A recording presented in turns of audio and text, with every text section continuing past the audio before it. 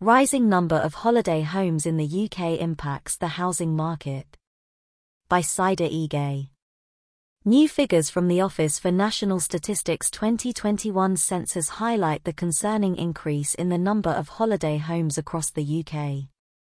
This trend is contributing to a reduction in available housing supply and driving up property prices, particularly in popular tourist areas like Wales and the southwest of England. Campaign group Generation Rent, which advocates for renters' rights, expressed concern over the high concentration of holiday homes, stating that it is taking properties out of the reach of people who need somewhere to live.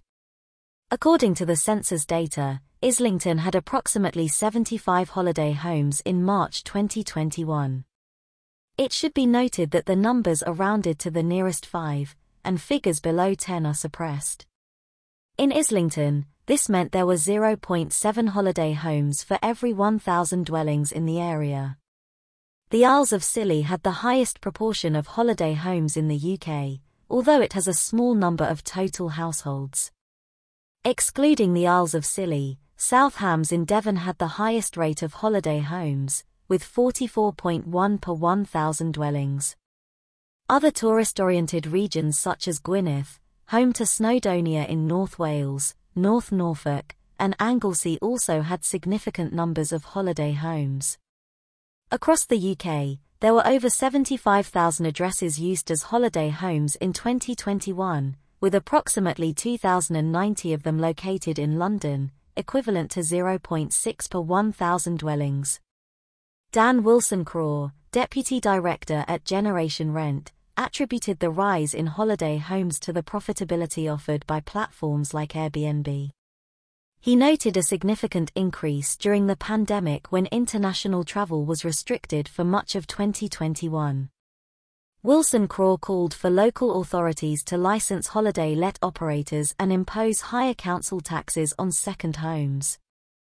He also urged the government to eliminate tax incentives that make holiday lets more profitable than standard tenancies. In response to these concerns, a government spokesperson highlighted the actions already taken, including the introduction of higher stamp duty rates for second properties and the closure of tax loopholes on holiday lets in April. The spokesperson added that the Levelling Up and Regeneration Bill will grant councils the power to apply a council tax premium of up to 100% on second homes. The government aims to address the adverse impact of second homes on local communities, particularly in tourist areas.